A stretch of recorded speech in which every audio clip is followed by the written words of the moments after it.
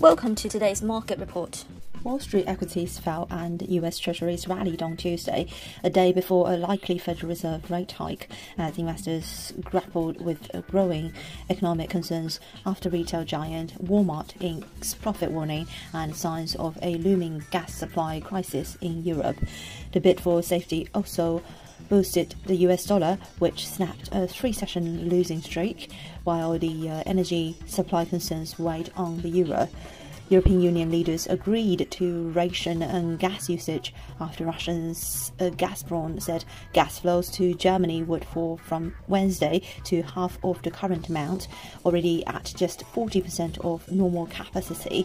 US equities fell with retail stocks after Walmart slashed its profit forecast late on Monday, as surging prices for goods and fuel spurred consumers to cut back on discretionary purchases.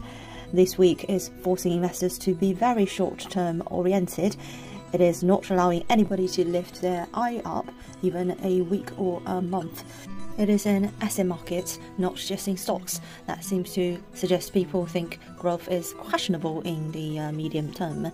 Investors are expecting a 75 basis point Fed rate increase on Wednesday, with markets pricing about a 10% risk of a larger hike, as well as waiting to see whether economic warning signs prompt a shift in rhetoric.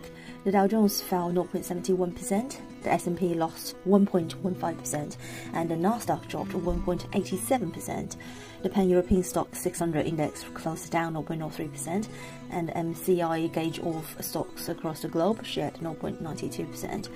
Adding to Tuesday's gloom was the International Monetary Fund forecast for global real GDP growth of 3.2% in 2022, down from its 3.6% forecast issued in April, with downside risks from high inflation and Russia's invasion of Ukraine potentially pushing the world economy to the brink of recession. The GBP-USD pair is auctioning in a tight range of 120.16 to 120.42. Euro-dollar recovered to 101.25.